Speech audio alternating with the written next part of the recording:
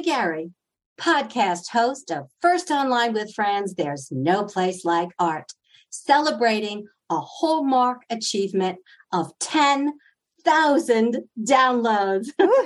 Thanks to all of you listeners who tuned in, with a special shout out to Sarah Messley, CEO of Podcast Inc. Well, ladies, it's election season. You're probably reading a ton of stories about politician X appealing to voting bloc Y with Z-ish rhetoric. Journalists, political strategists, and even politicians themselves deliver much of this information in a kind of code, terms and phrases that show up only in coverage of politics. I just read an article from the Washington Post. It was September 19, 2022, and it was an opinion column by Perry Bacon Jr. And what he did was he provided a guide to the quote unquote election speak and a plea to move on from it. These culture wars are usually invoked in reference to gender, LGBTQ and racial issues, and those who advocate for them. So Black politicians condemning police brutality are described as practicing identity politics, but white ones who strongly defend the police are not.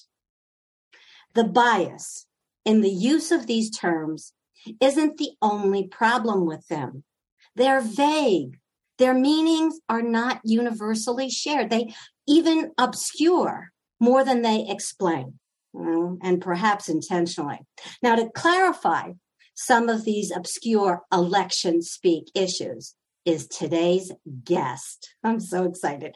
Romy Nordlinger. She's an actor, a playwright, an audiobook narrator who believes that theater and the arts are vital in helping us learn about one another while cultivating social awareness and empathy. Her acclaimed one-woman multimedia play, Garden of Allah, is based on the life and times of Alla Nazimova. She was an actress, writer, director, and filmmaker who dared to be different and break all the rules. Talking about breaking rules. Welcome, Romy. Well, thank you. Gosh, that was quite an introduction from such a wonderful woman as you. Thank you for having me. You betcha. Homophobia, sexism, racism, anti-Semitism, ageism. Nazimova was fighting these contemporary struggles all the way back in the 19th and early 20th century, but alone and without a Twitter account. I made that up. Raising her voice and loving America as only an immigrant can. How do these issues resonate for us as we approach midterm elections? And how can a voice from history speak to serve us today? I think there's great questions and so many. I'm just going to endeavor to look at one part of it right now, which is, why do some stories get carried on? Why do we know some stories and why are others omitted? And we are the stories we tell, not only through theater, obviously, but as an individual, as each person. Our identities are our stories. What else do we have? And everybody has a story. So why do we know about, founding fathers or some of the great founding people of men of silent film, of theater, of Broadway? And we could go on and on. The cast is thousands, but we don't know about so many of the women. So I think it's the omittance that I'm very interested in. Why have we been censored? So everything is through the lens of what we throw a spotlight upon. And the story of Alla Nazimova, when I first heard about it through Mary Lynn Henry, wow, she's a dynamo in knowing in everything about theater history. Definitely shout out to Meredith. Shout out and the Society for the Preservation of Theatrical History. But I read Nazimova's journals, and not only as a human being did she resonate with me because of her tenacity, her rising over adversity, her universal story of the underdog, which I feel like so many of us can identify with. And that is male, female, LGBTQ, they, Jewish, non-Jewish, white, African American. We could go down the line. I think there's so many of us that identify with the underdog. And the kind of magnitude of her celebrity was unheard of. It still is unheard of. She was probably more famous than Madonna. Lines around the block to see her, and then started her own film company in a time when that was unheard of for a woman to do. It still is quite daring and underfunded and not recognized. A shout out to people like Reese Witherspoon and many others. Gina Davis. Actually, a film I was in just got screened at her Bentonville Film Festival. Yay for Good Egg by Nicole Gomez Fisher Vano. She has a lot of names. Sorry, Nicole, if I got that wrong. I was very excited for her being presented. But Nazimova was also host to one of the greatest never-ending parties of the 20th century, the Garden of Allah, 8080 Sunset Boulevard, the end of the line where it all began. And she was bisexual, largely at the end of her life. For the last 20 years of her life, she was dedicated to one partner, Gleska Marshall. She, by all means and purposes, was gay, but had a lavender marriage. And her place was her Garden of Allah was a place to the greatest literati and glitterati of the 20th century. It was easier to say who didn't check in than who did. So not only was she raising the bar, the term the sewing circle, which is a code for an all-women's lesbian gathering, was coined by the parties at the Garden of Allah. So not only was she so famous in theater that Tennessee Williams said, when I first saw her perform, it was then that I knew I must become a playwright. Noel Coward said she can read the damn telephone book if she liked. I mean, this kind of thing. Eugene O'Neill was inspired to become a playwright by her. We don't know her name. It makes me, this is why I am driven to tell her story. And people that see it, we haven't even gone into the film aspect of it. The first art film she created with Salome, defying the studios, the first art film. And just out of curiosity. Yeah, sorry. No. How old was she? When she died or during this time? No, when she started. Well, she came over to the States from Russia. She was one of Stanislavski's students. So she was one of the first, do I have this word correct? Progenitors of Stanislavski? And forgive me if that's not correct. And she fled the czars. She saved her life fleeing pogroms. She was Jewish. Not unlike the kind of persecution that is going on today. She fled Crimea. And so she was probably about 19 or 20 when she started in the Lower East Side. The Lower East Side.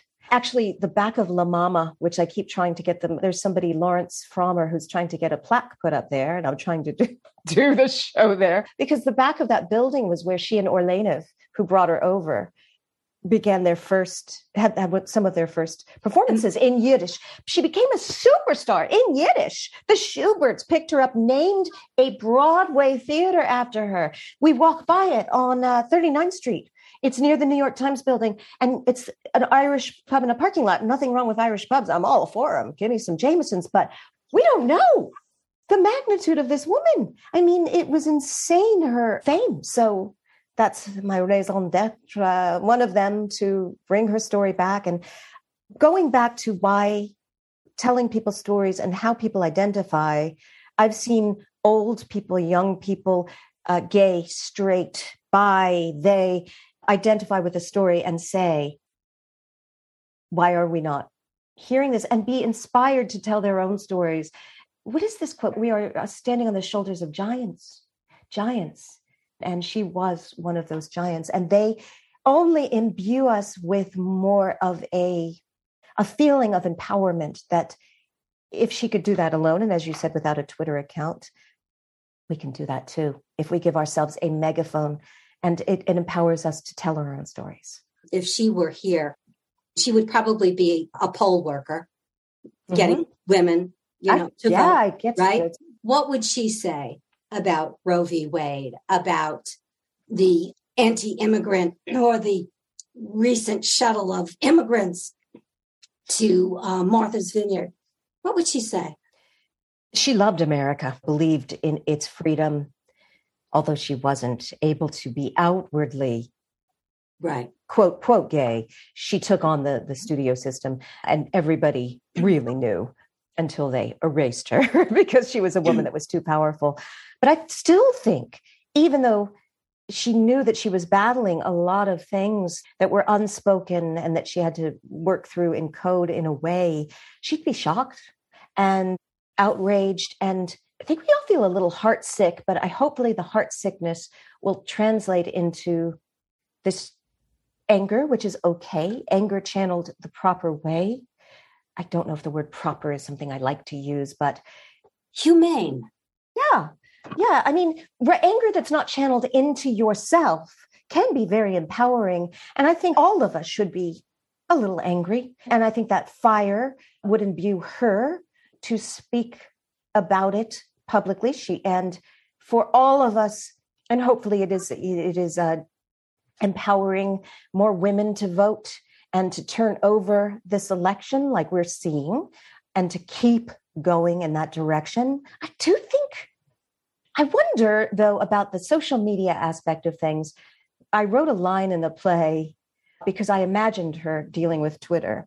And it's my line, which is, about Twitter, how many characters are you allowed to parse out the essence of a soul? Because I feel as if there's something, although we spout a lot of things out on Twitter, nothing wrong with it. It's great for getting the message out. I'm a wordy lady, as if you can't tell by now. And so is Ms. Right. Very emotional. I feel like there's something missing with the human connection and with really being able to relay ourselves in a way that isn't pithy and aren't sound bites. And language goes back to good theater, which explores language. I think Nazimova would be interested in speaking in a way that told more than just a soundbite, I guess. And there's also that safe barrier. You can say something, in so many characters and not have any consequences for it other than applies to that. And going back to how you started talking about this whole subject was that we have to look at our history. We have to learn from our history. We have to learn from these women like Nazimova. Thank you for not correcting me. I mispronounced her name. That's okay. It's Nazimova, and everybody does. In fact, I'm going to do a video one day on all of the different pronunciations, and we don't know her name, so why should we know how to pronounce it? Yeah. Thank you. We need to learn from our historical figures. We need to bring them back. I don't know if you've watched it. I'm hooked on the Ken Burns. Oh, God. I just can't wait to start. And you have to watch it in pieces. I'm talking about the USA and the Holocaust. Which is such an introspect. Oh, my God. It's freaking me out because, they showed how Hitler came to power and how subtle and how subtly he came into power. And you see what's happening with us today with having immigrants shipped out to other places in the United States and feel justified in doing that. It's just what happened to being human beings. And we really, really need to shout out to people, wake up. We can lose our democracy. Very, very easily. It's terrifying. And of course, we're seeing things all over the world. Forgive me if I mispronounce or not remember. Viktor Orbán in Hungary, the person just elected in Sweden who had some kind of Nazi ties. Marine Le Pen, who is anchoring herself onto that and saying, see, I'm right. And I was not raised religious, but my blood is all Jewish. So I understand the Holocaust, meaning we all do. But there was somebody that once said, it was a famous playwright, actually, he once said about that, well, you may not know you're Jewish, but Hitler would know. And I know as I get older, I've embraced it more and more because that is my heritage. But we all have a responsibility. And during times when finances get tough, this is when the fascists take over. My mother used to always say that, and I'm watching it. By the way, my mother used to also say the pendulum always swings, and I'm bringing her up, Zelda Nordlinger, because I'm writing a play now dealing with choice. And my mother was one of the founding members of the National Organization for Women in Richmond, Virginia in the 70s, and advocated tirelessly for rights that women don't even recognize that they have, one of them being Roe v. Wade. And that was the prized moment in her life when Roe v. Wade was recognized. And this girl here that you're talking to, I was part of that movement.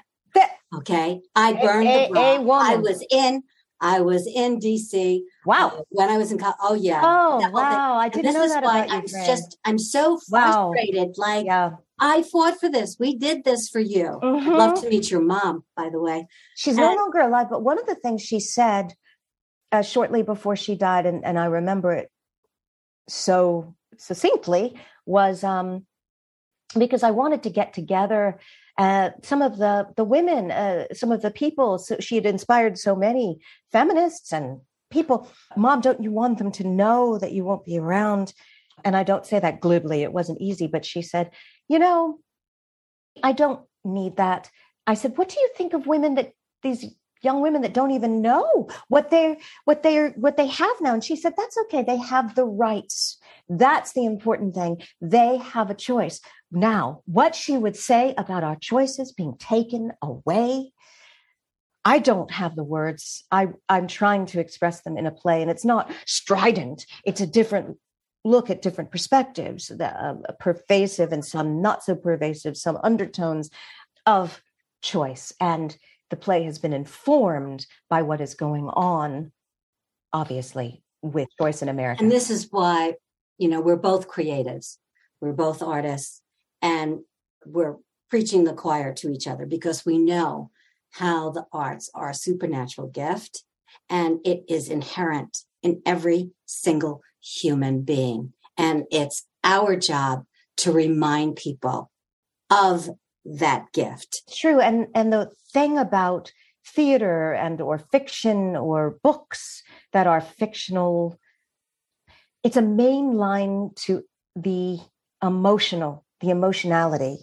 I've always believed, and as a teaching artist, and I also, we share that, being teaching artists. And of course, you've been involved in teaching in the arts in a much more high profile way than myself. But I've watched learning through the arts being one of the most transformative vehicles in which to really get to a person's soul and to realize they're not alone in their feelings. And that is by sharing and exchanging. So that is what theater does. You know what? I'm so glad that you brought up the teaching artist, because you are a teaching artist. And one of the things that you did was that you used the hot seating drama strategy, wherein you are in front of a classroom and you take on the persona of your character and take questions from the audience. Isn't that interesting? I actually do that as talkbacks with the Nazimova play. And that was at Here Theater. We did a lot of that, hosted by Pat Addis. She brought in some great interviewers, and I did as well. Some of them Broadway historians, some of them writers in magazines about Broadway, but some very interesting people. That aspect of things is a main line to not only opening your imagination, but opening your heart and giving a window and a palpable lens and feeling and tie between audience, breaking that wall between audience and performer, till everyone in theater, everybody goes to theater for different reasons. And I don't want to sound grandiose, because it is okay to just be entertained. There's nothing wrong with that. Some people are just interested in that, and that is okay. For me, it's always been a little bit like, I got to say this thing. I got to say it. And I got to ask questions. And whether or not they land the right way is not my concern. But everybody creates for a different reason. So I've gone around in a circle there. By breaking that fourth wall, that safe fourth wall in the theater, and inviting people to ask the character questions, what are some of the questions that were asked of you? And how did you respond? Because this was all improvised. Mm-hmm. Mm-hmm. Gosh, like the first one you just asked is the main question. What would you think of that is going on today? That is the famous question. Let's play it. Okay, take her on. Oh boy. Okay. Let's try it. Let's play this out. Come on. So, this is great. That is good. What would you say about what is happening in the here and now in 2022 as the midterm elections are approaching?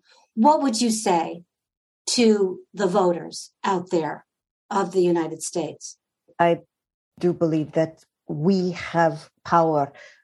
It is within if we believe something, we can make this happen. It's not an accident when something happens. It is our will. And our will is something that we pass on. We reach people by being ourselves. If you can dare to be yourself when everyone is asking you to not be, one thing that does is shows people that they too can be themselves and feel free to be themselves, even within a uncomfortable, maybe not easy situation. I know that I speak to my family that has been left, that I left, I had to leave.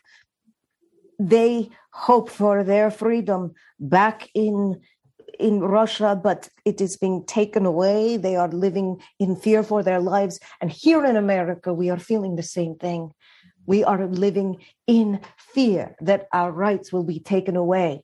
So it is not time to stop and be quiet. It is time to go out, to write, to speak, and to be ourselves most of all. Oh, I have not spoken. And by the way, Nazimova didn't, when she first came to America, she spoke in more of a Russian accent. And then she developed a kind of a hybrid accent. So anyway, by the way, she's mostly silent movies, very hard to tell how she would speak. But there is one movie in which she speaks, a few, but one is Since You Were Here with Robert Mitchum. If I get that wrong, then please forgive me, Martin Turnbull from the Alla Nazimova Society. Okay, right. Wow. You said that, Nazimova said, an artist is only dead when the last person to remember them does. How does that dies? Right. How does that make you want to continue to do what you're doing? That's a really good question. What's the word for when you find somebody that saw the play said, it's not like doppelganger, but she's like your Uber. She's like it's like an extension of yourself, which is why I tell her story, because I believe through the lens of the arts, for me, some people can get on a stand, and I marvel at them, the people that can speak politically and blah, blah. That's great. I'm saying blah, blah as if I'm diminishing it. But I always go to the lens of the emotionality and telling a story through the emotional lens, which is the royal road to me of my connection to something and how I can reach people. So I would go back to when the last person to remember you dies. It's going back to the story. It's going back emotional life of the person and why their story is worth telling. I wish, or actually don't. We all have our different talents. Mine is not in politics, but certainly we have everything to gain by stories being told that we need to hear now, and now more than ever. Oh, Romy, we're going to close with that. That was so beautiful. Cool. Thank you for sharing your story with us, and that we got this chance to talk What with a each great other. coffee talk. That was a great coffee talk. I loved it. Get That to was New awesome. York girl talking. And to those of you who are not from New York, come on down. And New York is my adopted home, and it's where I feel more comfortable than anywhere in the world. But I'm from Richmond, Virginia. But New York is my heart. We can both relate to that. Absolutely. I'm a Long Island girl. Long Island. Beautiful place. Beautiful place. But thank you so much for sharing your story. Thank you so much for having me. Isn't this great? I love your podcast. I hope there are more and more subscribers from your 10,000 did you say? 10,000. Good. Yeah, Great. and I'm doing up. See what an impact you're making? See what an impact? That's it right there. Nazimova, I would say, and so do I. A woman. You go. You betcha. Thanks, Romy. Thank you, Fran.